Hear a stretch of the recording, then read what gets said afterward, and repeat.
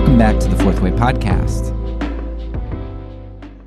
In this interview, I had the opportunity to interview Ron Shultis, a longtime friend and somebody who has quite a lot of experience working in the government.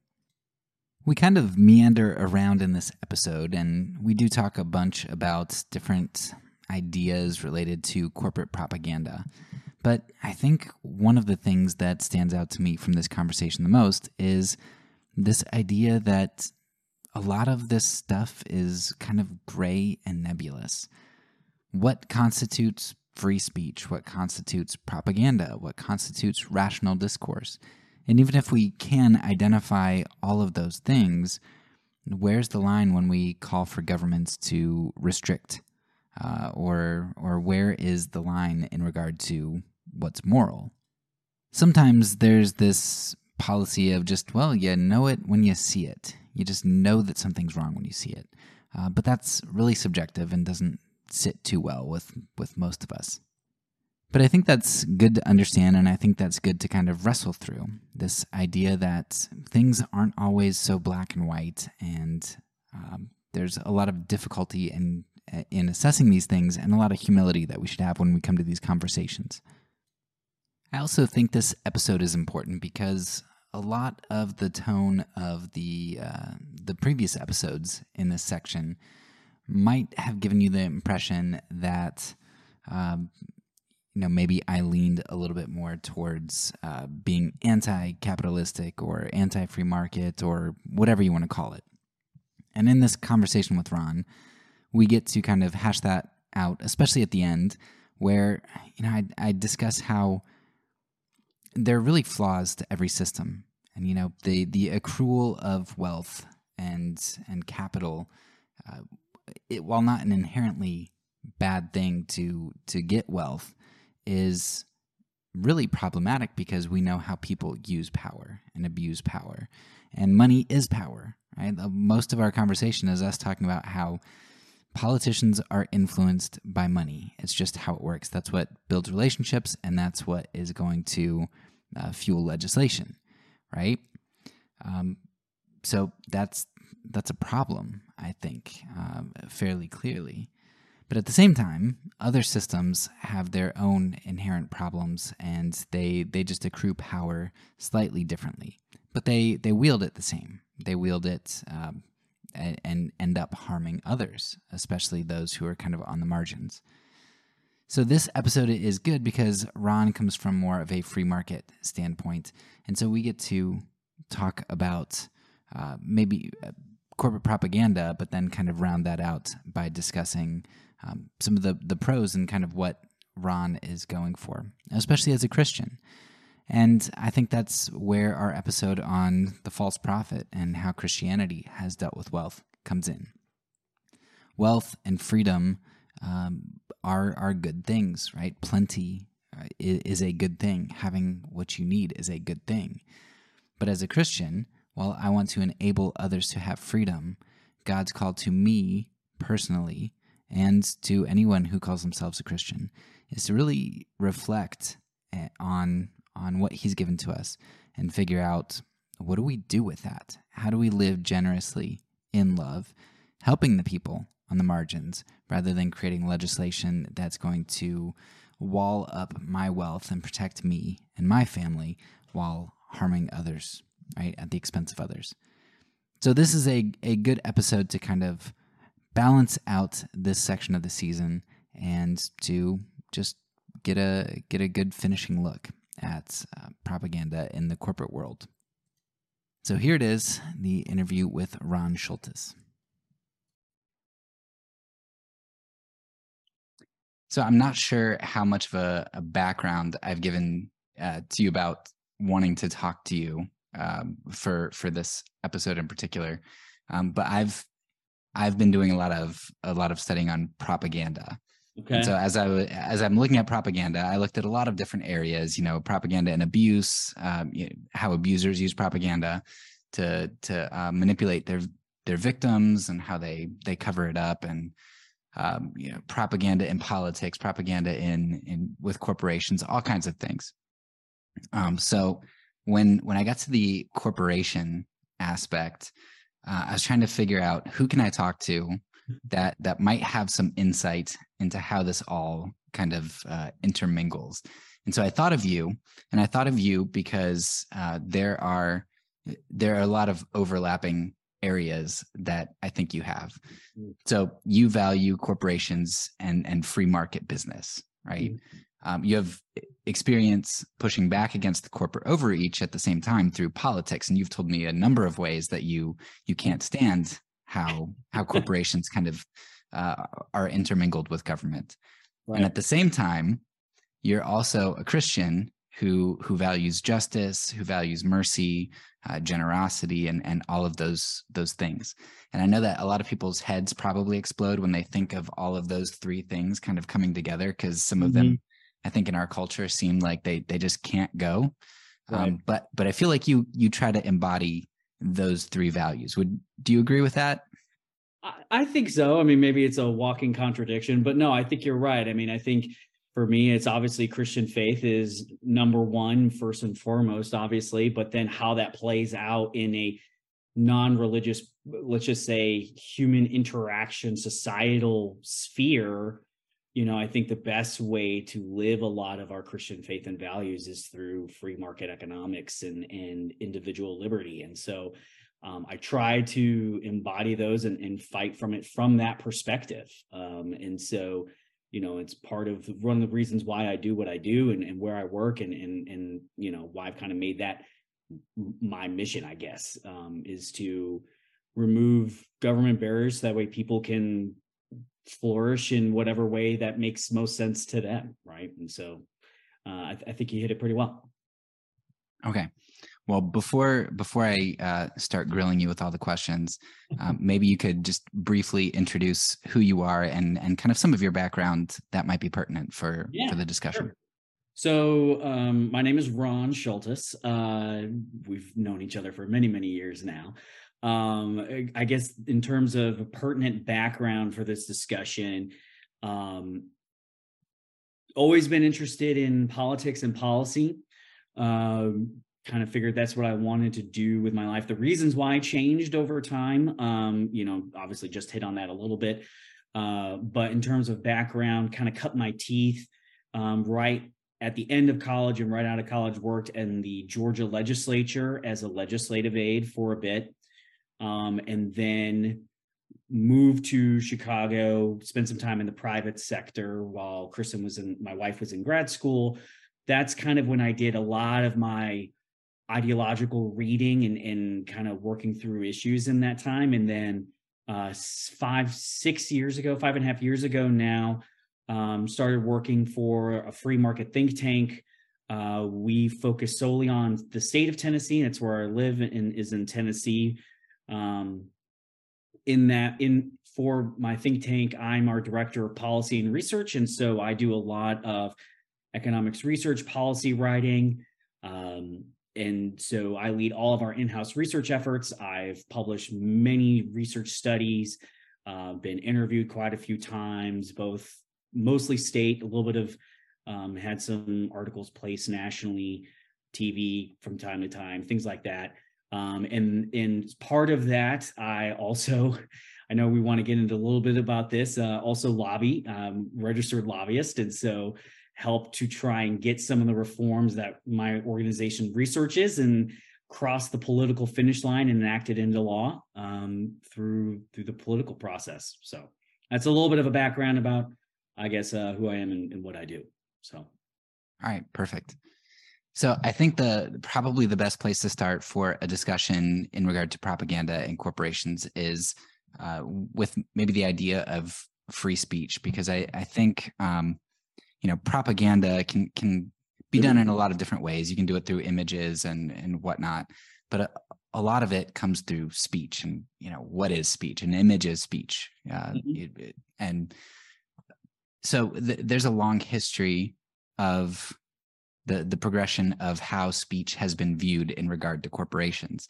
Are corporations individuals, or so do they even have the right to free speech? And what is free speech? What constitutes speech? So maybe you could give us a little bit of a history as far back as you can go, at least in regards to the United States. I know Yeah. that a lot of people think of Citizens United, but that's only like 2010, and I know that there's a history prior to that. Yeah. My understanding is that late 1800s there was some stuff that was going on and starting to change. So enlighten me, please. Yeah, well, first of all, I'm not a historian and nor am I a lawyer. I just like to pretend I'm one. And so I'll talk a little bit about Citizens United, but I'll go back even further. I mean, this is something, the idea around free speech, right, is, obviously our Constitution and a lot of the ideas embodied in it come all the way back even before the United States was around, with England issues with the king and the Enlightenment and things along those lines. And so, these have been long running ideas around the idea, particularly around free speech. There were colonial constitutions when we were still English colonies. For example, the Virginia Declaration of Rights included the ability around freedom of the press. Usually that's where speech kind of started with this concept, was around the press and being able to criticize leaders, right? It was this pushback against this idea of the divine right of kings. And so press should be able to criticize. And this was something that was attempted very early on, even in American history. I think a lot of people don't realize this, as soon as our founding fathers created and wrote down the Constitution, there were debates upon what it actually meant and how it applied pretty quickly. So, for example, President John Adams, the second president, kind of dealing with like a little mini war with pirates, I think it was the Barbary Pirates at the time, passed the Alien and Sedition Acts. If you haven't heard of those, and one of them, essentially, the Sedition Act, made it illegal to criticize the federal government. And they tried to lock up like newspapers that were critical of the federal government. Now, technically, it had to be falsehoods, right? But when the government is the one who's in charge of arresting and charging you, and if you criticize them, what they deemed a falsehood was a pretty broad interpretation. And oftentimes they went after, so John Adams was a Federalist. They went after Democrat, Republican, or essentially Jeffersonian newspapers and tried to have them arrested. When the Jeffersonians took over, basically they repealed almost all the Alien and Sedition Acts, other than I think it's like the Alien Enemy Act, which essentially allows the president, and it's in effect today, it can be used, allows the president in wartime to essentially detain non-citizens. And so that is still on the books from the 1800s. But essentially, this idea of like the freedom of the press and freedom of speech, has been in conflict. Like, what does that actually mean? Pretty much since even our second president, believe it or not.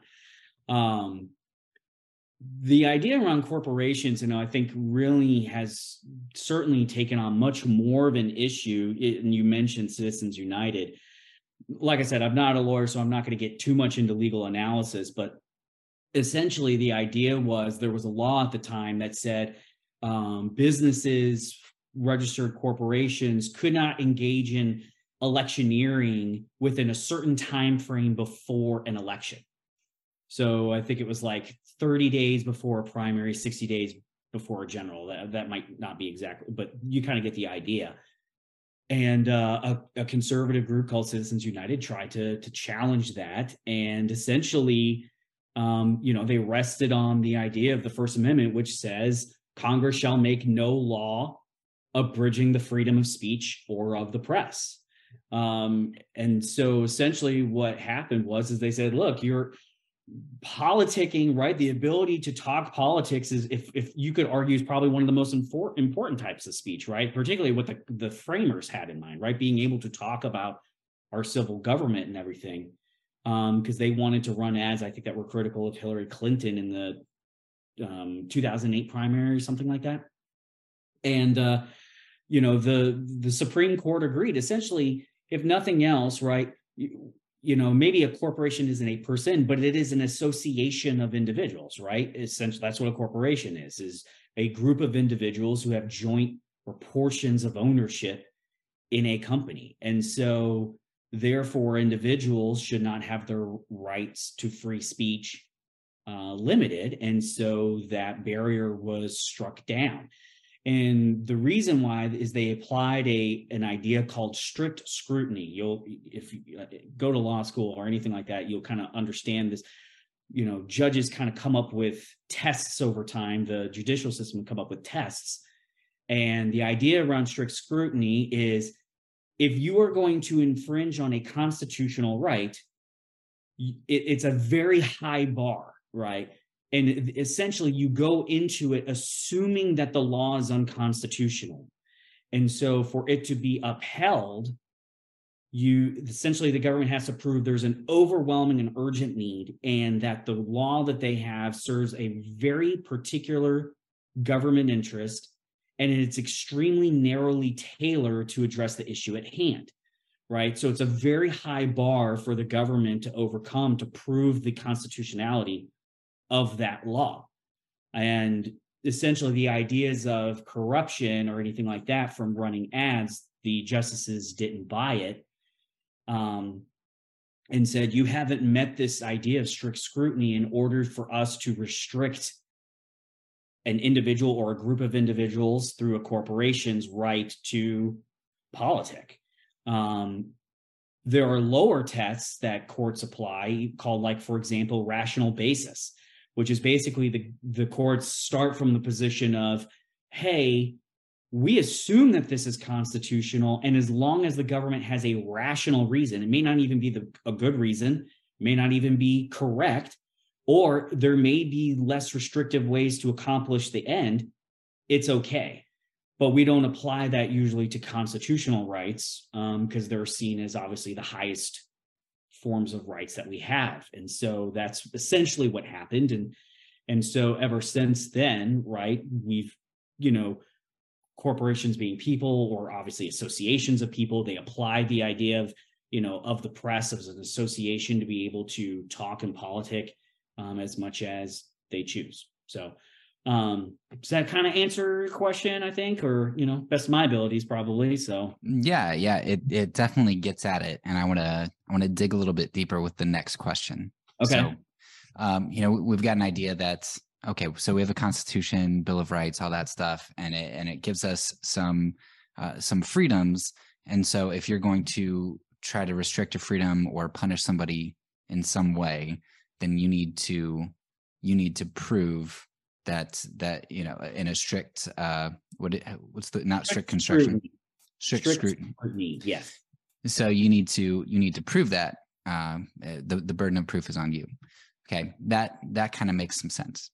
Mm-hmm. But when we're talking about communication, a lot of the authors that discuss propaganda mention that in democracies they're particularly susceptible to propaganda because free speech kind of has some loopholes in them in regard to it.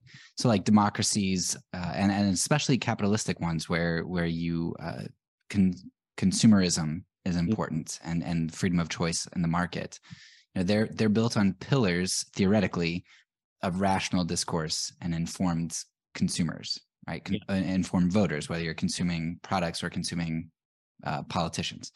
Sure. But propositions then need to be accessible and able to be evaluated. Like that's what speech and discourse is. Mm-hmm. But one of the problems as you start to look into what a lot of corporate advertisement and corporate speech ends up being, what a lot of propaganda is that it's built around non-rational ideas. So, for example, one of the famous ones with I think it was the first George Bush, the Willie Horton commercial, where they've got this. I forget who. You'd know who it was against. Who was the guy that he was? The facing? First time he ran? Yeah. Al Gore?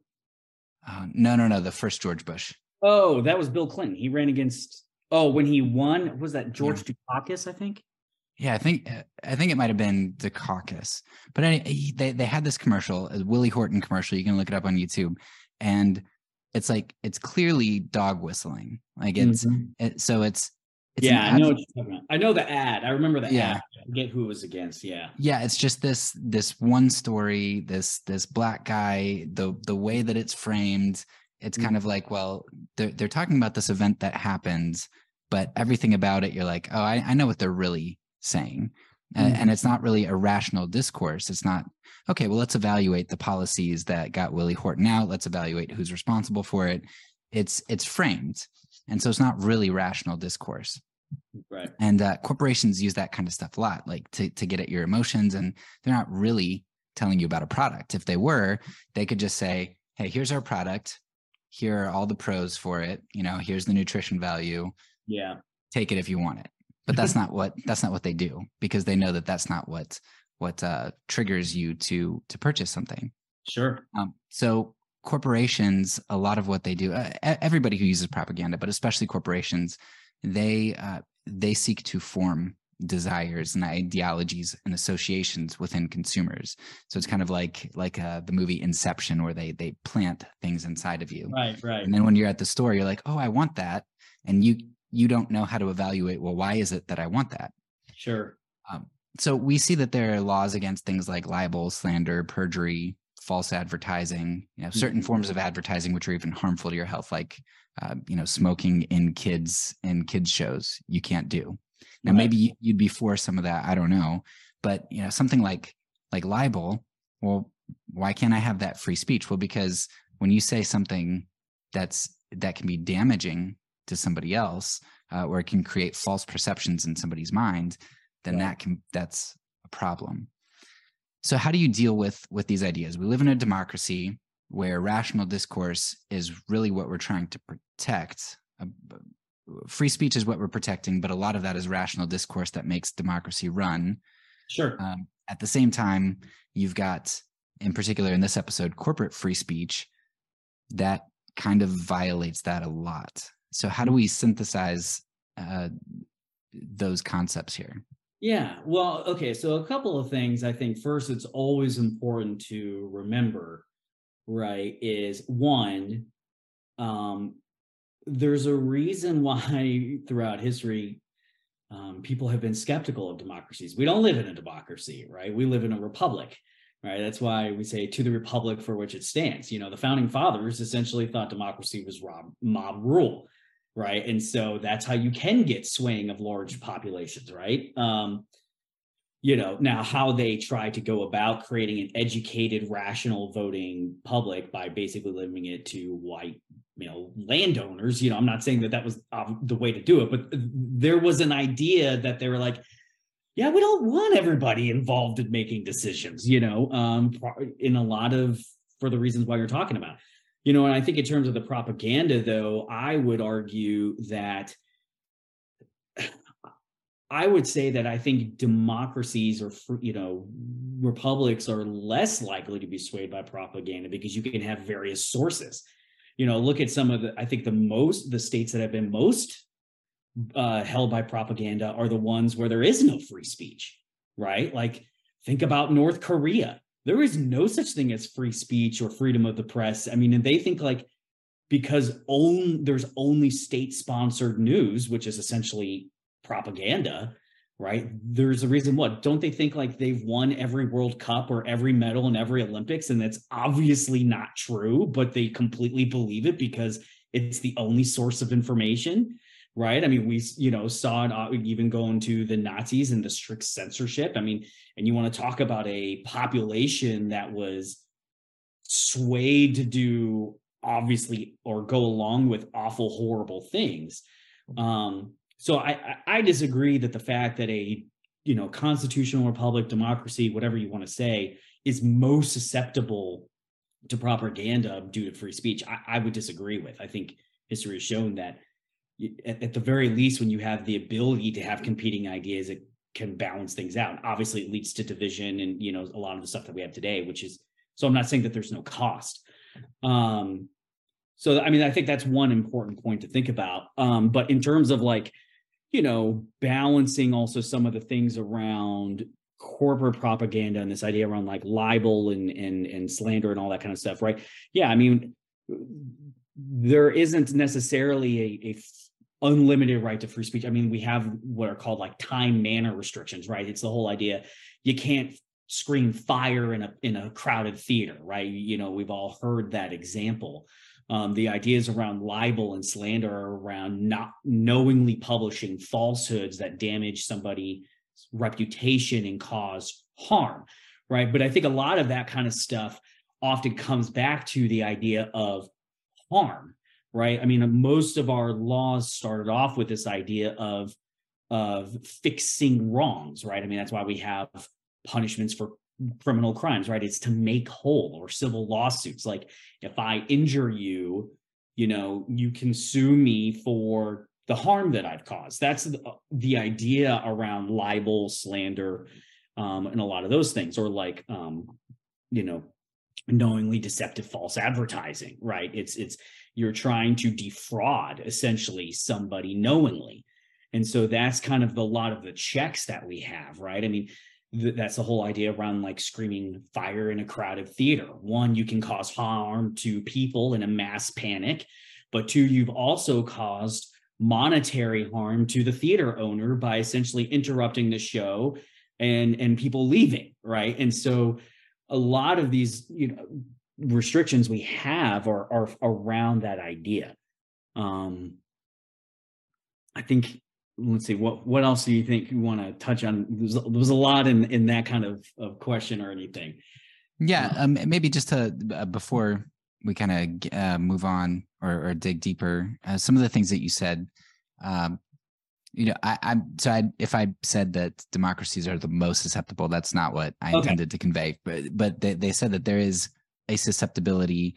They're particularly vulnerable in the sense that, so sometimes you'll see people like Richard Dawkins is a famous example. So he's this staunch atheist, and he refuses to debate Christians like William Lane Craig, because he says, I'm not going to give that position validity, because by engaging with the idea, you give it validity. So, you know, do you have a debate on the humanity and value of Jews or Black people with somebody from the KKK? Right. No, you're not going to have a debate on that, because by having a debate, you give some sense of credibility or credence to some people who'd be looking on and saying, hey, you know what? Well, that he made some good points. I thought the idea was crazy, but well, if they're engaging in debate, like maybe there is something to it. And so you'll have people who don't want to engage with certain fringe ideas. Gotcha. So as not to give them validity. I mean, I think maybe it's not necessarily you want to give them as much time of the light of day, but I do think that there is merit in allowing people essentially to trip themselves up in awful ideas. And I think most people are going to realize that, right? I mean, there's the old saying of Voltaire of, you know, I may disagree with you, but I defend your right to say it. Or even think about the ACLU when it defended the Nazis' ability to parade down Skokie, right? You know, unfortunately, the First Amendment, the idea of free speech, is not there to talk about the weather. It's there to talk about controversial things, right? And so, you know, I don't think by having the Nazis parade down Skokie in Illinois, it lended credence to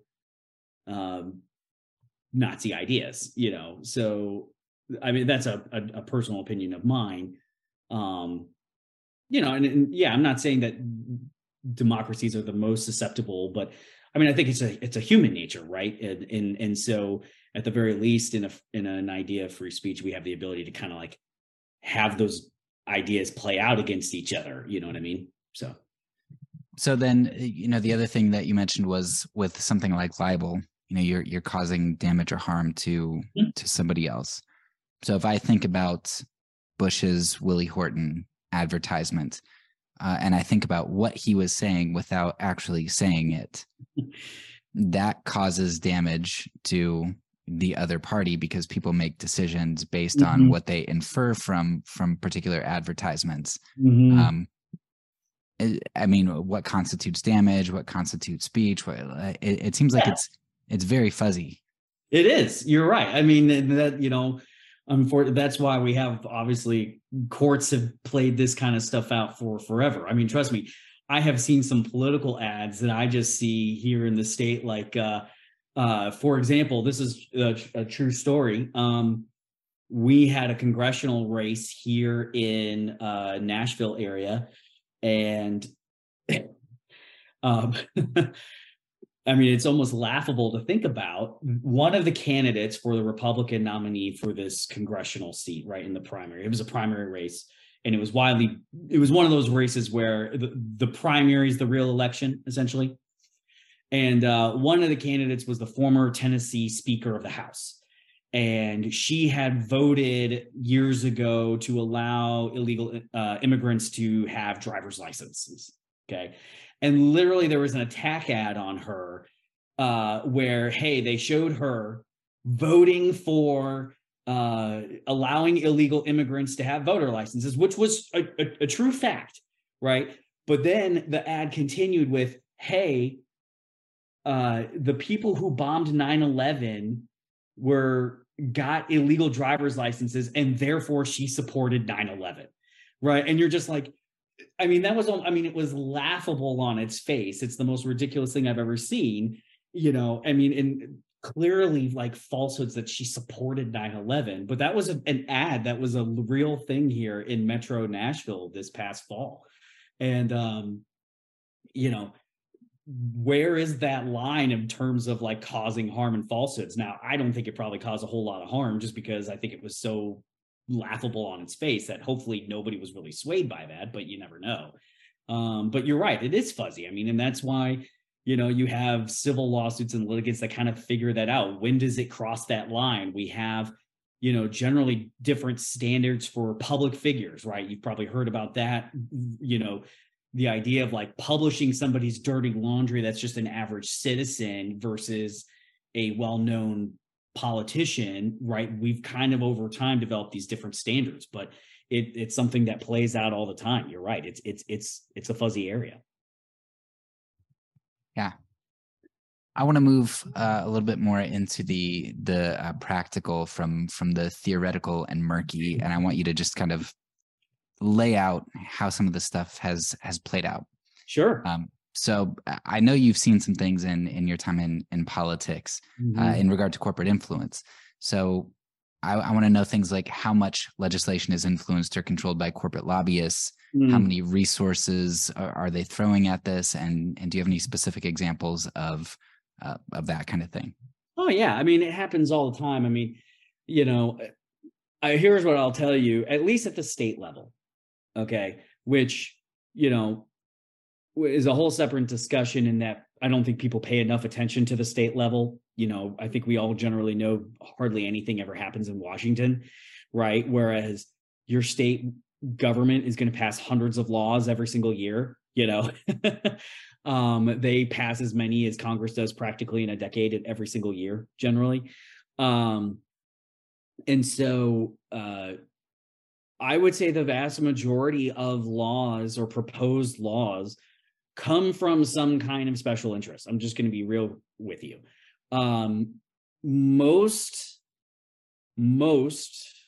state elected officials, for example, don't necessarily have a whole lot of ideas in terms of what they want to run as a bill. They run on principles generally, and then they get elected, and then people come to them with specific ideas for bills and legislation. To the point of like, it's almost, I don't want to say a joke, but like, I have seen it where a state lawmaker will say, like, I actually thought of this one myself, like, because nobody came to them. I mean, and part of it is just going to be the fact of the matter is that, you can't be an expert on everything, right? And so they know their area, or their general, like if they're a business owner or a farmer or something like that, they know their one thing, right? And they maybe have principles that kind of guide them generally about specific topics. And then it's usually some kind of, quote unquote special interest that says, hey, you say you stand for this, here's an idea for you, right? And I think special interest is maybe we should talk a little bit about that, but like, yeah, sometimes that's specific companies, right? Sometimes that's most people probably don't realize that there's a good chance that they have a lobbyist that represents their profession. And so chances are most people are a special interest, right? Even if they don't realize it. If you're a teacher, for example, you better believe there is a lobbyist that represents, whether it's your teachers union or in a teachers association, right, to lobby for the special interest of teachers, right? Professional associations is very common. And then there's a very small group of nonprofits that represent usually issues or ideas. For example, the organization that I work at. But yeah, I mean, if you want to talk about like how much of the laws that are out there are influenced by associations, organizations, corporations that get them at least introduced, it's a very, very, very high percentage, particularly at the state level. Like I would say 85%, 90%. Yeah, but you make a good point that, okay, a politician gets in office, they don't know about farming, or if they do know about farming, they don't know about teaching, or all the many, many things. So it doesn't make sense to have experts come to you. I think maybe one of the things that makes me a little bit more uncomfortable. I just talked to my cousin, and he was in the FDA for a bit. Now he's a consultant. And I've talked to some friends who've been in the Army, and read a number of books where people talk about the way that the system works. You go in, you come out, and you do consulting, and it's this revolving door. Oh yeah. And you go, you get a lobbyist, and then you get out of politics, and now you have a nice cushy job in that. It just seems it seems very I don't know, self-interested and muddied. Oh yeah, I mean, there are many former lawmakers that go on to then become lobbyists, or employees of different departments that become lobbyists, or legislative aides, like I used to be, that go on to become lobbyists for different associations or for-profit lobbying companies, who basically, almost like a lawyer, they don't represent a specific company, they are a business, and they try and get clients that then they turn around and represent. And I think it comes down to, at that kind of level, generally, the currency of politics is relationships, right? Is a good way to put it, I think, is the idea that if somebody has a relationship with somebody, right, they are more likely to get in the door and have their idea heard. Like, take the word lobbying, right? It's literally about sitting in a lobby, hoping to be able to interact with that decision maker, right? And so the currency of that is relationships, and being able to get in the door and meet with someone.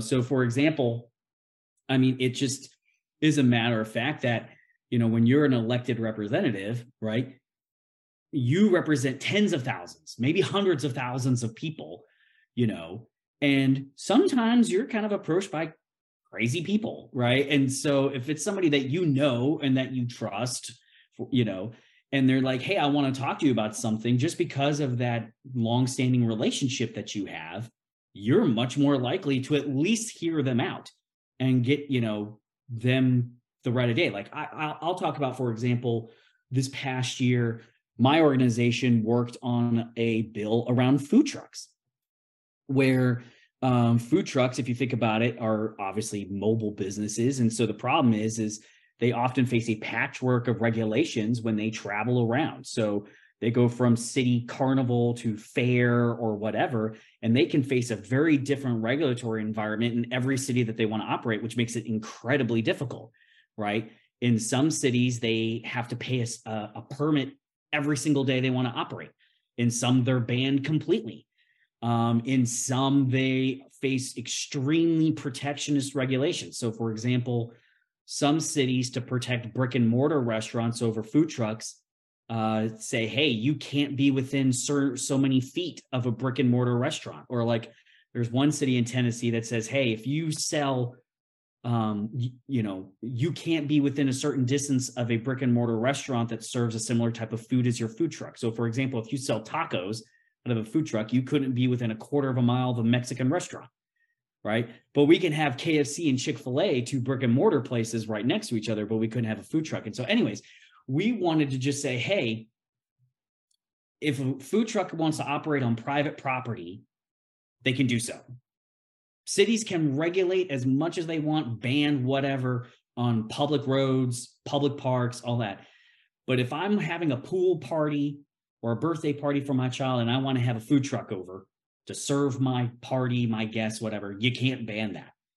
And we thought we started to get movement until cities band together to kill it. And essentially what happened is every lawmaker that was going to have to vote on our bill got a call from their local mayor, right? And said, don't do this. This is a local issue. We should be able to regulate or ban these or however we want. And we lost the votes within a matter of an hour, essentially, right? That's a true story. I went into a committee thinking I had the vote like 15-5. And within an hour beforehand, it swapped from 5 to 15 because every single one got a call from their mayor. And so that goes to that idea of influence that I talked about, right? Like if you're a state politician and one of your local mayors calls you, that mayor just has access, through connection and influence that an average person didn't have. So we had food trucks that were their own constituents just saying, hey, I just want to operate my business. But it didn't matter because they weren't as influential. They didn't have the relationship that a city mayor did with that state representative. And so they listened to one mayor over 10 constituents, as an example.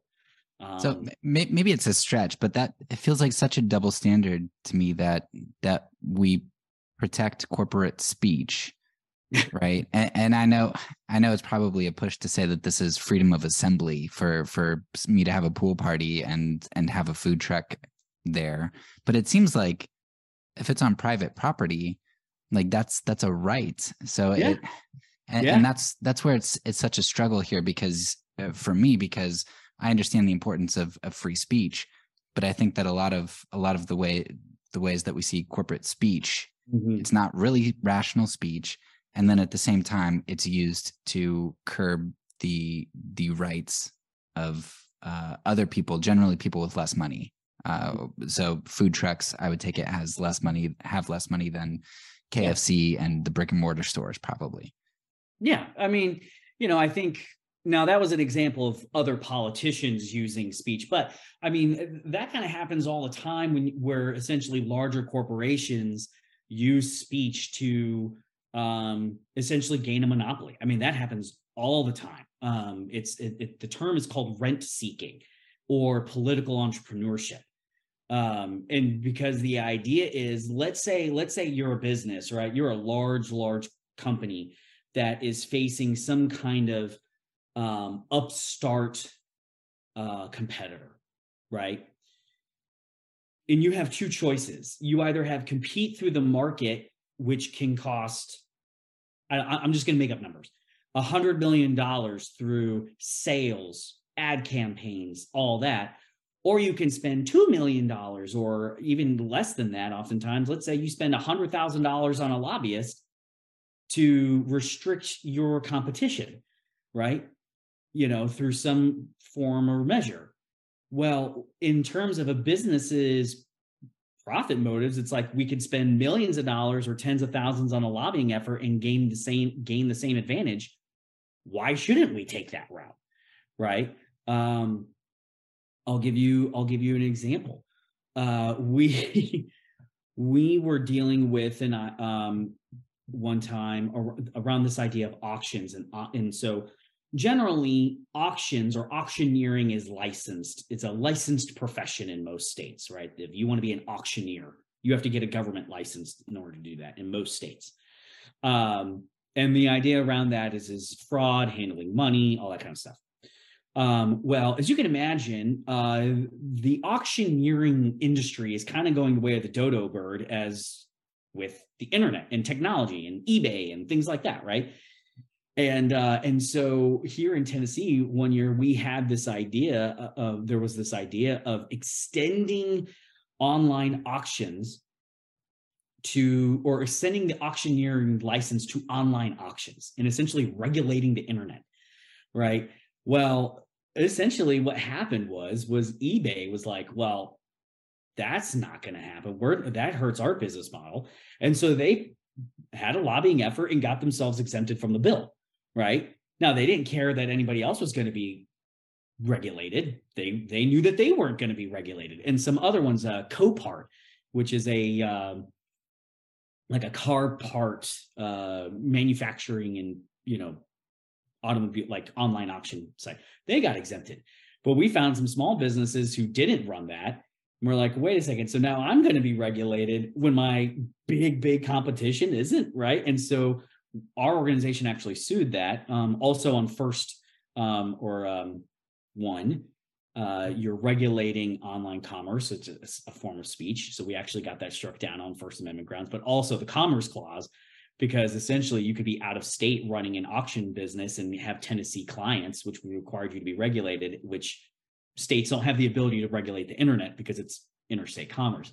But it's a great example of a large business just saying, hey, instead of dealing with this, we'll hire a lobbying effort to get ourselves exempted or get ourselves a favor, right?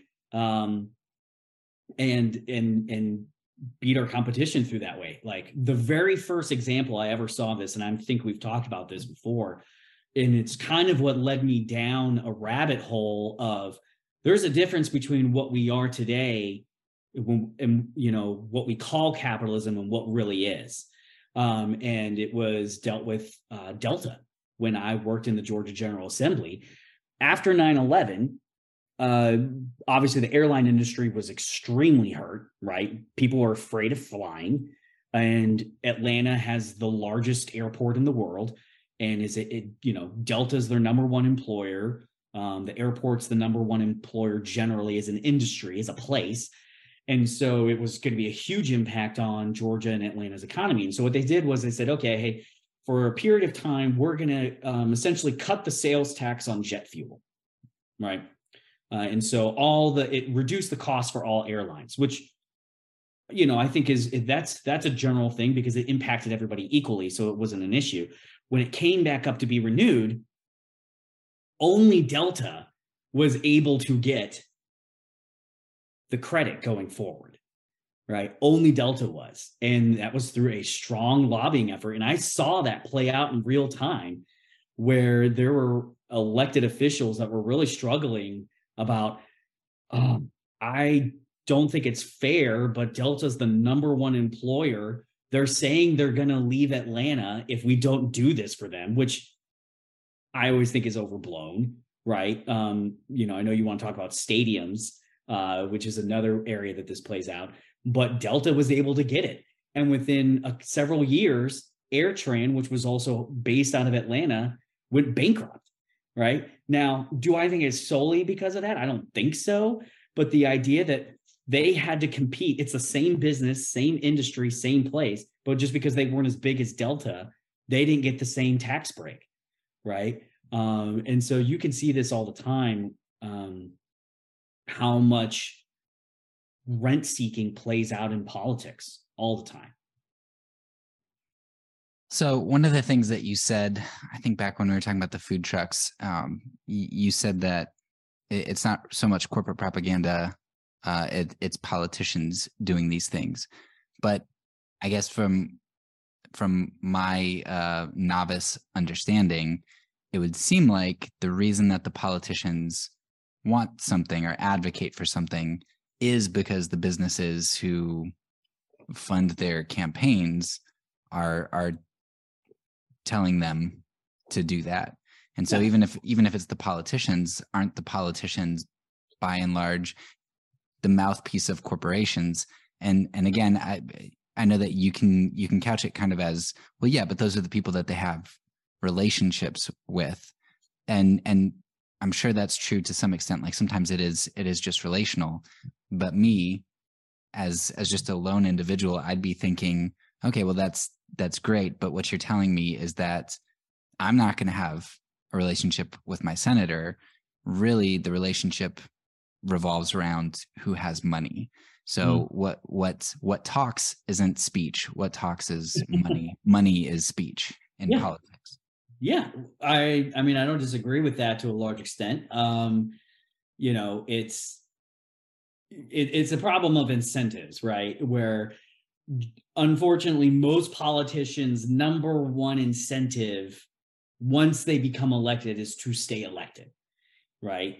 And how they do that is through campaigning, which requires funds. And so who donates to campaigns, right, usually gets that influence, right? That opportunity to at least get in the door, you know. And so yeah, it's obviously a combination of somebody that's been there for a while, that has, you know, long-standing relationships. But yeah, a lot of it also comes from who's going to help donate to my campaign, right? I mean, there's a saying, you know, talking about political influence here, and it's like, it's not the last check that matters, it's the next one, right? And so politicians are usually very deferential to make sure that they get that next check that helps them fill up their campaign coffers, right? And so what they're willing to do, or at least talk to hear out in order to, you know, to get that donation to fund that campaign is exactly that. So yeah. All right. My next question, as I'm looking at it, I'm trying to figure out how to phrase it the best. So hopefully you'll understand what I'm trying to say, but I'm not sure.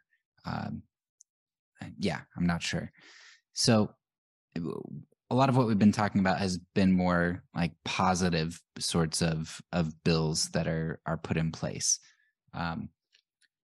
Have you ever seen anything like, let's say there's a lot of social upheaval about, say, global warming, and like everybody really wants it, and but then industries, corporations are able to kind of divert that attention to something else, or kind of deflect a bill that's maybe going against them and sway public. Yeah.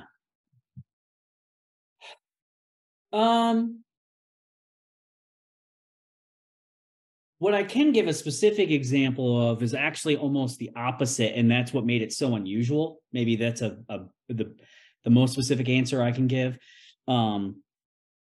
Was and you know, I'm not saying anything of where I stood or particularly my organization stood on this, but as a result of COVID, right, there were a lot of thoughts about what can or should a business be able to require of its employees and all that kind of stuff, right? And typically, you know, small business owners are very influential members or people, I should say, particularly of state and local elected officials. But there was such a clamoring from grassroots folks in Tennessee that they shouldn't be fired or banned from not refusing to, you know, get a vaccine if their employer required it, that they actually went against business interests. And it was so remarkable that for once they're like, hey, to our friends in the business community, right? I mean, I could even play the clips like, I know that this isn't something that we would normally do, is go against your wishes in essentially, so you know, uncertain terms, but we have heard such outcry around this that we have to, you know. So I can't say that I've heard where they've diverted or squashed, but I've seen a specific example of where like it was so unusual that they didn't side with, you know, particular businesses. One that I can think of. Yeah, because that's a good example. What I was thinking of, and maybe you haven't seen it, but there was this, I don't know if it was a Stanford study or something, but there's this.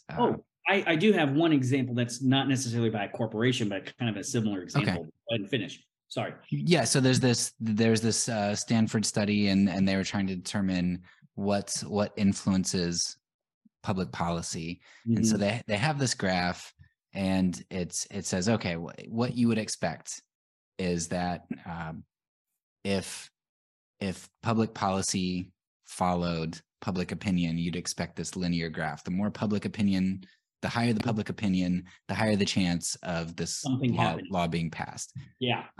But what they show is that, okay, right around 30% is where, or 50 or something, I think it was 30, is kind of like, it doesn't matter where public opinion is, 30% is the chance of a bill getting passed. Mm-hmm. What they do show is that there is an almost linear graph with in terms of lobbying or corporate influence on a bill, corporate desires. Now, I've heard some people kind of push back against the study. So and how do you determine the methodology of how strong a public opinion is and how strong corporate influence is? Right. It's nebulous, but it makes a lot of sense to me. And so that's kind of what I was wondering is if public policy follows corporate interests, but corporate interests don't want to be the bad guys, how are they able to kind of create the public opinion to center around the bills that they're passing? Well, I think it comes always down to the idea of the vocal or influential minority over the will of a silent majority, right?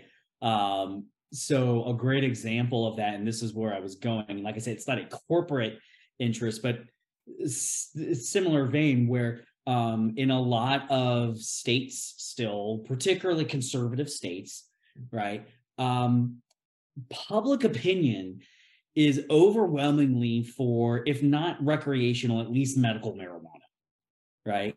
Like overwhelmingly. You said particularly in conservative states. Yes.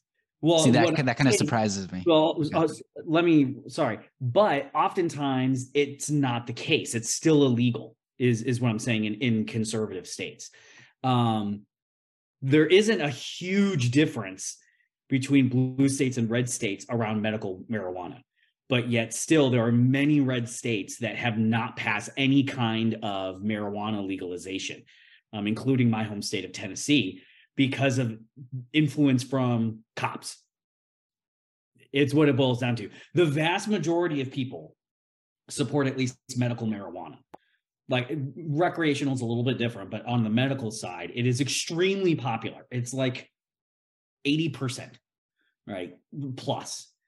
But yet, because cops don't like it in a lot of states, it is often defeated, particularly in red states, because got to back the blue, want to be seen as pro-police and the influence that your local sheriffs, policemen have with state elected officials, even though it is extremely popular, particularly as, in the aftermath of, I shouldn't say aftermath, but the result of the opioid crisis, right? As an alternative to a painkiller, recreational marijuana is even popular amongst people that were very anti-marijuana even 10 years ago, but in many red states, it's still not allowed because of influence from police.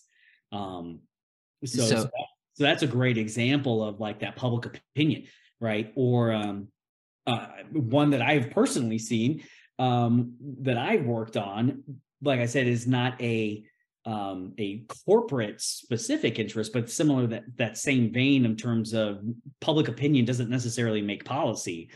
Tennessee is one of the 4 states that doesn't have a cap on the growth of property taxes. Now, Tennessee is very often considered a low tax state, right?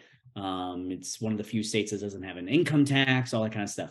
But along with Vermont, Hawaii, and New Hampshire, it is one of 4 states that does not have a cap on the growth of property taxes. Those states, at least particularly Vermont and Hawaii, are extremely blue. And then you have Tennessee, very, very red. We did a poll. We tried to say, hey, we're not saying you can't increase property taxes, but we had a bill once that if you want to increase it by more than a certain percentage, you've got to get a voter referendum approval to do so. We polled it. It was like 95% approval rating amongst voters. Like that's like maybe even higher than Jesus numbers, right? In terms of a poll favorability. And it didn't stand a chance because local governments using their influence, essentially the government that local people support through taxes, use their tax dollars to lobby against something that would have helped their own constituents, right? So I've seen that. That's a personal example, but I mean, I think it always comes back to that vocal, influential minority rather than a diffuse silent majority. So explains a lot of what you're talking about there. And I guess that's why you say that local matters more, because nobody's paying attention to what happens locally. Right. So therefore, because I'm like, well, how do those people get reelected? Well, because that's not on the nightly news. Exactly. Yeah. More people know like things that, Ted Cruz or AOC say than somebody that actually represents them in their own backyard at their state capitol, right? I mean, because we've nationalized everything essentially. So going back to what you said about the police and marijuana, is that, and maybe you don't know, but is that kind of like with war? I think a lot of times there's this idea that, well, and like investments, right? Gambling. So if you lose but you play and you play and play and you keep losing, it's kind of like, well, I've invested all of this money and now I have to keep playing to get my money out of it. Is it kind of like that, where the police are like, hey, look, if right now we say that we're not going to criminalize marijuana, that invalidates my life for my whole career, because now you're telling me that what I did was worthless, it was pointless, it was maybe even wrong that we were locking those people up. Do you know what the rationale behind that is? I mean, I'm sure that's part of it. You're talking about like some cost fallacy.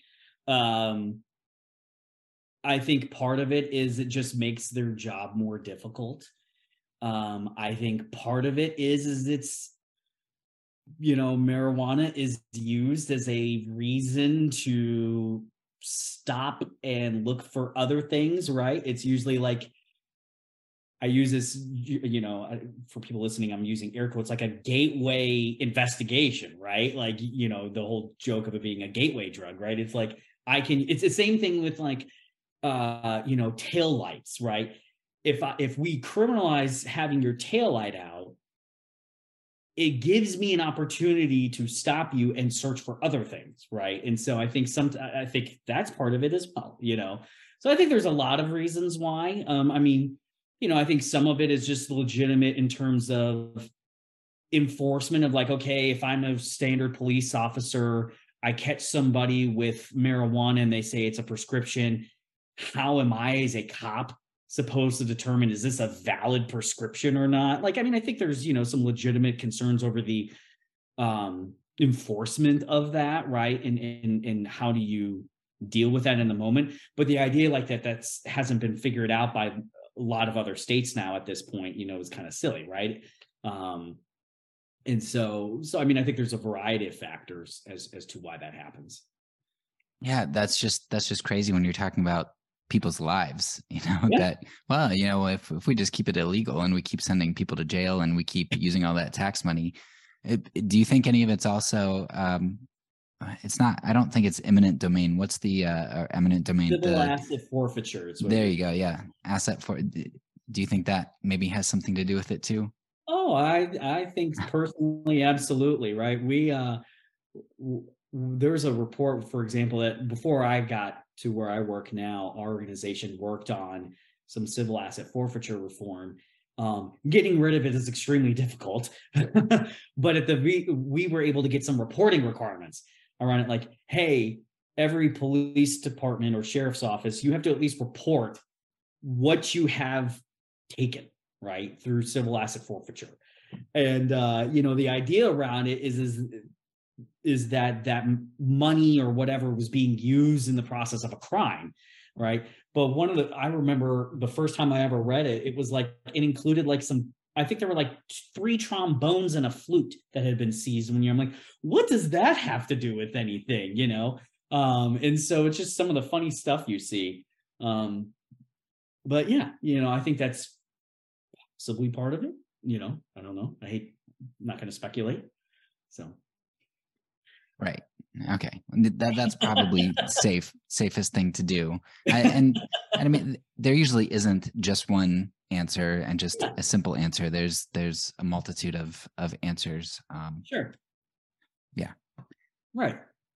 All right. So to kind of move just a little bit further, and Okay. maybe this is a little bit off base, but one of the examples when I think of, I would call it corruption, maybe, or kickbacks, is sports stadiums. Oh And yeah. maybe I'm wrong. Maybe I don't understand how it works. Maybe it's Oh yeah. great, but you build these.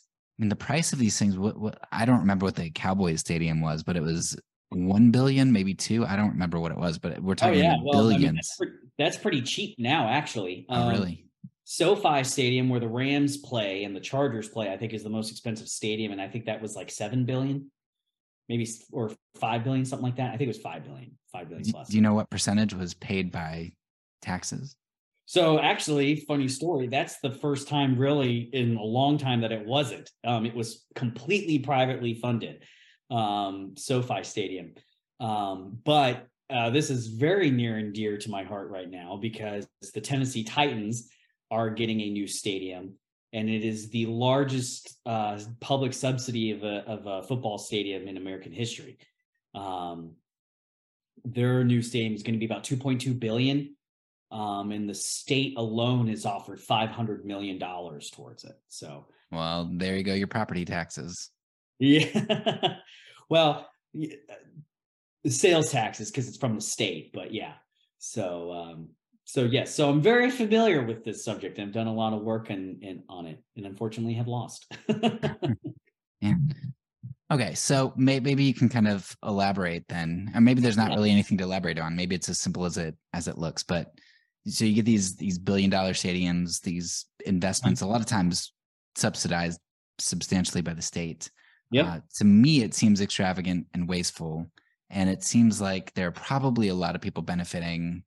Construction companies, the sports teams themselves, the owners, wealthy investors.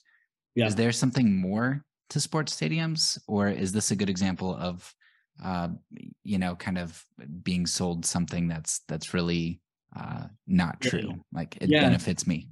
Yeah, it's really funny in a world of division around a lot of things in this country. Actually, sports stadiums is something where both sides of economists agree is they make no sense whatsoever. Is stadium subsidies? They are woefully inefficient. I mean, seriously, they're a terrible deal for taxpayers. And essentially why they happen is exactly what you described, right? Special interests from construction, tourism offices, tourism economic development agencies, um, obviously the billionaire families, right? And it's sold through what I would call press clip economics, right? If we do this, we're going to have the Super Bowl, and we're gonna have all these people, tourists coming here, and all this kind of stuff. That's gonna pay. It's gonna pay for itself. It never does. First, a couple of things. What always ends up happening. A new stadium does not make the difference between somebody coming to a city to view a game, right? It doesn't work. They come there for the game itself, regardless of the stadium, right? Second, it doesn't lead people to spend more money. It just diverts their spending. So a lot of studies show this, that you spend a bunch of money on a new stadium. Yeah, maybe you go to a game now, but that money that you were going to spend on tickets, maybe you would have gone to buying clothes or going to restaurants or movies or some other discretionary spending. So it doesn't create more spending, it just diverts it. And then the idea around like one-time events like the Super Bowl or Final Four, they're woefully exaggerated, studies have shown. And most of the benefits for them come from the existing stadium. So you have these massive investments for an incremental benefit. Usually it's like, all right, you already had a team, you already had games, right? oh, you spend billions of dollars on a new stadium to have a one-time event like the Super Bowl, you know. So it doesn't create billions of dollars in value to have 1 week, of the Super Bowl. Some studies have shown, for example, that like a baseball stadium, right, which has a lot more home games than a football stadium does. Was it like, I'm not a baseball guy, but like 80 some odd home games plus playoffs, has the average economic impact of a mid-sized department store like a Kohl's, because a Kohl's is open every day and people come in and spend money, whereas so much of the time stadiums just sit there empty. um and this is something like left-leaning organizations like Brookings, or Stanford University has found that, the Mercatus Center, which is very right-leaning or conservative libertarian, it is terrible economics. They don't create economic growth. They're a huge waste. They cost taxpayers millions, if not billions of dollars, all that. So you're not wrong. So then how do they keep happening? Is it because, like you said, we don't pay attention locally? I mean, everybody, if there's a stadium being built in your city, it happens and what's happening. You know that it's coming from your tax money. Right. But is it because you don't associate it? Like when I go to pay my taxes, it's not like it's itemized. It's not like there's a line item like, well, this percentage of your taxes went and paid for the stadium. Like, what goes into that to keeping me from firing all of my congressmen? Yeah, exactly. It goes back to that idea of diffuse benefits and diffuse costs, concentrated benefits, right? Like, yeah, you're right. In the grand scheme of things, right, it might cost you $100 of your taxes towards a new stadium. Is that going to get you all fired up to go and pick it outside City Hall, or go travel to your capital if you don't live there to sit down with your state representative when they're going to be voting on it and they have like 4 days notice, right? I mean, that's something that often people don't realize, is like, it's not like exactly when something is going to be coming up, often much long in advance. And so, you're a busy guy, or your dad with, bunch of kids and all that. Like, you don't have as much time to go and care and fight for something that maybe will cost you $150 or something like that of your taxes. But when you multiply that by every single person in a city or in a state, it's hundreds of millions. Meanwhile, that, construction industry or that billionaire family, right, that owns the will own the football stadium, you better believe it's worth their time, right? You better believe it, because they're getting all the benefits where the costs are diffused amongst the general population. So, I think that has a lot to do with it. You're right. It's not itemized. This gets talked about like with corn subsidies, a lot at the federal level, right? Like, if corn subsidies make no sense economically, but it would be like $1 off your federal taxes, right, every year. Well, you're not going to care about that. You're not going to get engaged over $1. But for like 350 million, right, that go to 100 farmers in Iowa and Nebraska, you better believe it's worth their time, right? So that's just an incentive problem that we have in governance.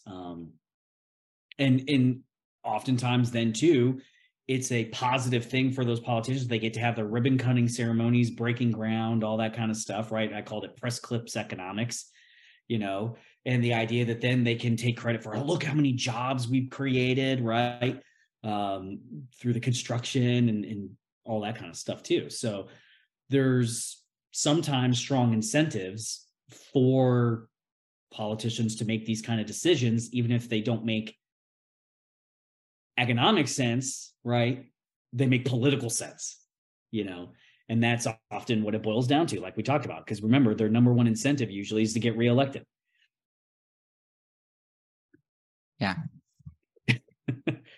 So I think one of the things that I don't know, I'm a happy person, and I'm optimistic in the sense that I enjoy life, and I'm not worried about the world ending tomorrow, even though I think it probably will, but I'm not worried about it.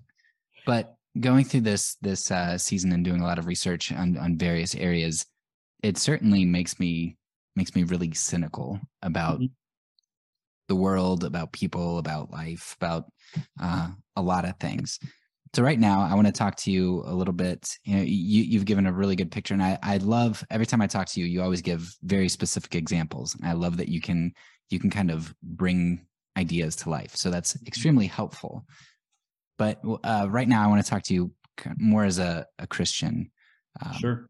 and kind of get at the okay. Well, what do we do with all of this, and how do you kind of come to the conclusions? How do you live life, seeing the things that you see, and probably much more than what you've expressed today? But how do you move out from there? So as a Christian who values business, who values hard work and a free market, Hmm. as somebody who values politics, I mean that's your life. You're passionate about it because Yeah. you're able to help food truck people when the brick and mortar stores want, or eBay or whatever wants to kind of, or is content to have them taxed or Right. disadvantaged. But then also, it's not because you just want, instead of eBay getting a piece of the pie, you want a piece of the pie and you just want to be rich. Like you enjoy helping others and giving to others and seeking justice and love. Hmm. So how do you live in that world, seeing all of those things and creating, forming, and extending the values that you have? Like what practices do you have? What uh, ideologies do you cling to? Um, Yeah. yeah. Yeah, that's a great question. I mean, I think for me it boils down to, right, as God's children, right, we are told to go forth, multiply, and essentially prosper, right? It was one of the first commandments we gave, or he gave us. And I have found, believe nothing helps human flourishing more than freedom. And so what I'm always looking to do is to allow for human flourishing, and essentially what are the ways that we inhibit that. And generally, I have found in my understanding of history and what I've seen personally, it's government getting in the way, right, or picking winners and losers often, right, which is a lot of the examples that we've talked about today. And so fighting for those food truck operators just being wanting to operate their business. I've talked, can give you a lot of examples of like people who were threatened with jail time for massaging horses because they were told they were being a vet, even though they were just massaging a horse. And fighting for them to be able to run a horse massage business. It's because I want to allow people to live their version of, an American dream, but essentially for them to flourish in a way that makes most sense for them. And so, what are the ways that I can help serve to essentially, one, either get government out of the way, or put everyone on a level playing field so that way they can, find a way to flourish. And I've generally found and believe that um, freedom and free markets is peaceful. It's the most peaceful way of interacting in terms of a society and economics, and it leads to the most human flourishing. And that's something that I think want to see, and so that plays out in fighting for respective property rights. It's fighting for reductions and regulations or whatever. So um does that answer the question, I think? Yeah. So Yeah. freedom, space. Um, and so if I understand correctly, you are trying to use the government to fight itself, like to push back against itself. It's Or encroachment. restrain itself. I will say restrain Okay. itself. Yeah. So generally, I mean, I think a lot of the reasons why we've seen, for example, take the stadiums, for example, right? A lot of the reasons why you have these bad decisions or unfair decisions and all that is because usually government has the ability to act in a certain area. And so it allows an arena, right, for special interests, large businesses, in order to use their influence and money to take advantage of a system, you know?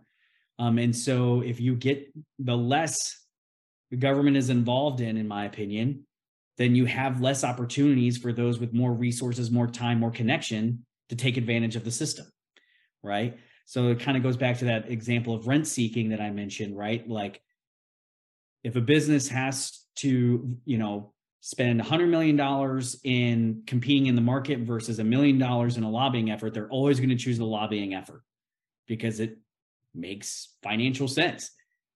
But if they don't have that ability because government doesn't decide that issue, then they have to compete on the market side, and that puts everybody at a level playing field. So what I try and do is get the government less involved and essentially restrain itself. So that way people are free to flourish as best they can and compete evenly. So, okay. All right. And that kind of brings me to the closing idea I want you to touch on. When you talk about corporations, I think obviously everybody's minds goes to capitalism, and even though you have corporations in more socialistic countries, and capitalism, socialism, it really is more of a spectrum. It's not like you have pure free markets and such. So, and I would say that capitalism seems to be trending downward in the eyes of a lot of society, I think. And you've helped me to, I'm very pessimistic about capitalism a lot of times because, talking about money and the influence that money has, and on free markets, somebody's going to accrue a lot of money. And when they do, what power and money do and how you can use that, it's always going to lead to terrible, terrible things. But at the same time, you mentioned North Korea earlier. We know that I'm also very skeptical and pessimistic about socialism and communism, right? Which is why anarchism makes a lot of sense to me, because I'm like, every system is just really, really messed up. What's the common denominator in all of it, right? It's people, government. Right? Yeah, it's government. So that's why I can respect what you do, because you're not trying to get your party to just be the strongest and go and bludgeon everybody else. You're trying to, even though you're using government, you're trying to restrain it. And so I respect and appreciate that. So maybe we've done a lot of talking about corporations and what would be more capitalistic ideas and how money and capital and corporations can in that system can propagandize and influence. But I think it would be unfair to just completely focus on that. Maybe you could talk a little bit about the flip side of the spectrum, maybe some specific examples from history, from around the world, from maybe even in the United States, some socialistic aspects of things that have occurred here throughout our history, and how you've kind of seen propaganda or conspiracy and those types of things show forth in that system. So how have we seen like propaganda in like socialist systems in communist? Yeah. Oh, well, I mean, I think you just have to look, for example, the freedom of the press, right? Where in communist socialist systems, right, there generally isn't a freedom of the press, the ability to criticize rulers. And so, here's what I always think about, right, is propaganda exists, right? We've talked a lot about corporate propaganda and tricking you into buying things or trying to play on emotion rather than just logical reasoning and facts, right? But I would always argue that government propaganda is the worst because they have the ability to do it at the power of a gun, and so if they can outlaw competition, for example, or essentially prohibit criticisms of it, right?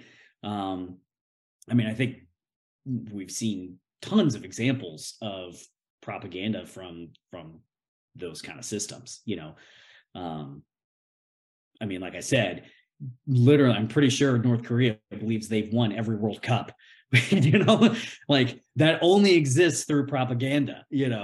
And look, the United States government has done it too, right? I mean, obviously, the idea of trying to invade Iraq, for nuclear weapons was kind of a propaganda effort. The axis of evil.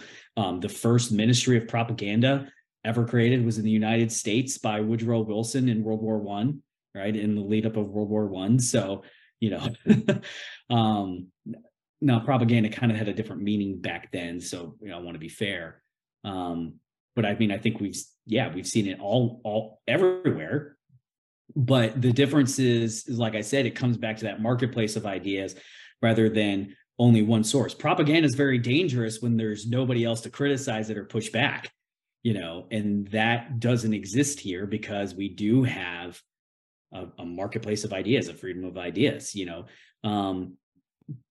People talk about frustrations in America around the media, right? Both the right and left, right? Talk about frustrations with mainstream media or the left was very critical of how President Trump treated the news media,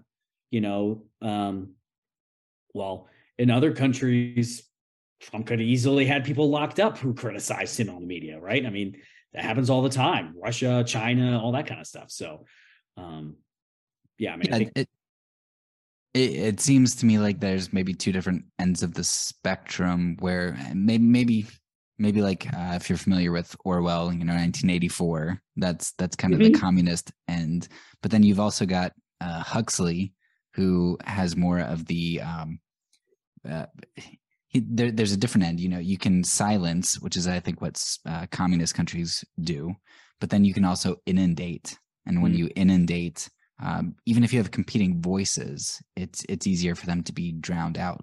Sure. Or for you to be sedated. So, but you at least, right, you have some semblance of a choice there.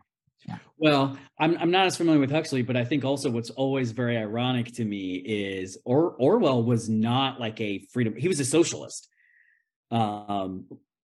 He was against what he would call like Stalinist communism, right? Like, the whole like, oh, well, communism's never really been tried before, right? It's like, oh, they did it wrong, right? That's always, there's a joke about that from freedom-loving people criticizing communists. It's like, oh, well, we say it's never worked, and they say, oh, it's just never been correctly done. Orwell was like that, right? He was a socialist, but was against the whole Stalinist idea of socialism and communism, and he believed in the true sense, So, my people didn't have the guns, so exactly. It wasn't really exactly.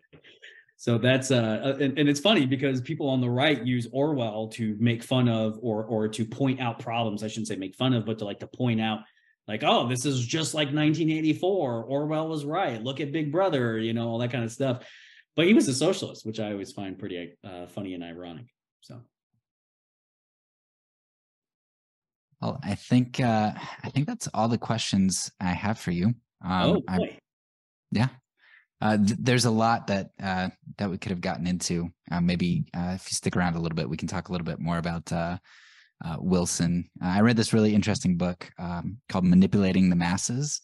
Okay, and it really thick book. It kind of got tedious, but it went into Wilson's creation of propaganda, and it was fascinating. Yeah. I know you had sent me, I'm just looking over the questions. I don't know, obviously you run the show, but talking about like greed or anything like that, anything else you want to touch on? If there's any other thoughts that you have that you want to share, go for it. Well, I mean, I think, talking about this idea of the corporate propaganda and everything, particularly from a Christian perspective, I always think like, it's not that they're creating the idols. I think they're just identifying idols in our heart, and trying to play on it to get us to buy that new car, that new iPhone or whatever. And so, yes, I fight for the right for businesses to be able to act freely. You mentioned a little bit about the whole massive accumulation of wealth by some. I think always the difference is was it done through a voluntary means, or did somebody use the power of the state to accumulate that? For example, that's why the Bible talks so much about, generally how wealthy people are wrong, because they use manipulation, usually through slaves back in those days, right? And so you were literally using the power of the sword to extract wealth through people, through slaves. Whereas in that free market sense, right, which we've talked about a little bit or hinted at and talked about before, there is a difference between, I get why people are frustrated with, if this is what they think capitalism is what we have today, I'm frustrated too, right? That's literally what I do, is try and fight against it. But it's to get to that true free sense of free market capitalism, true capitalism, which I think isn't necessarily around greed or consumerism. It's about using, resources more efficiently to create value, and through voluntary exchange, right? Which goes back to that Christian ethos that we kind of talked about at the beginning, right?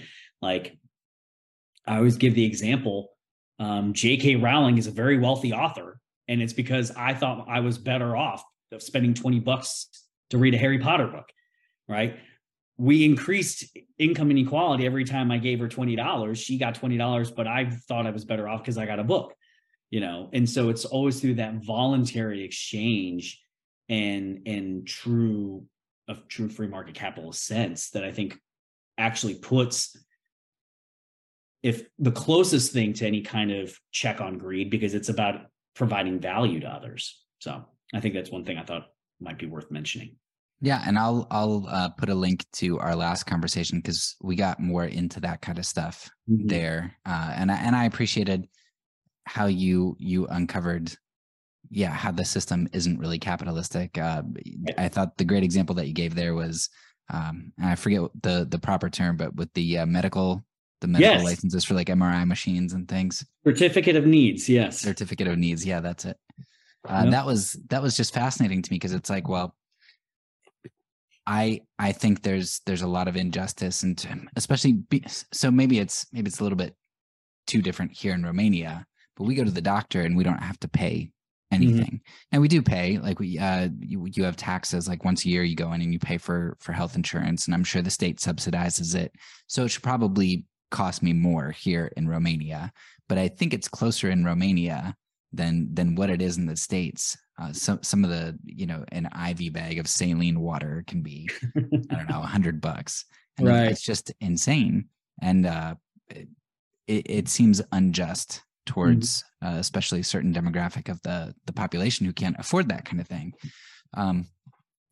But when you explain things like certificate of needs, you're like, oh, well, it's not capitalism that really did that. It's the government. Right. The government not restraining itself. Right. Exactly. Yeah. So, but I mean, just to kind of wrap up, you're right. Influence plays out, or, propaganda plays out in every level.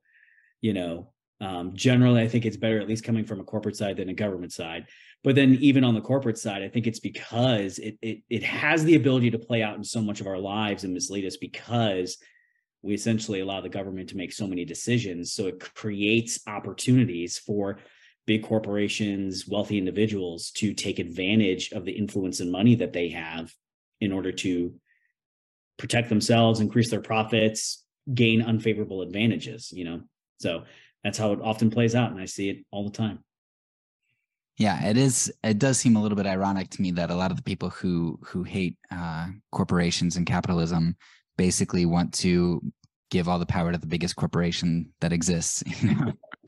Exactly. And the only one that can enforce things through the barrel of a gun. Right. So, all right. Well, thank you so much.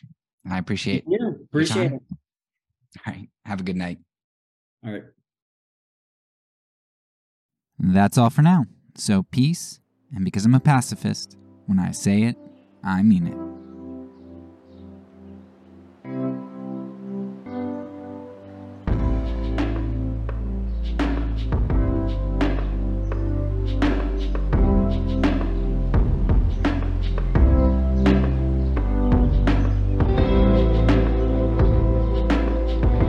This podcast is a part of the Kingdom Outpost Network. Please check out the links below to find other great podcasts and content related to nonviolence and kingdom living.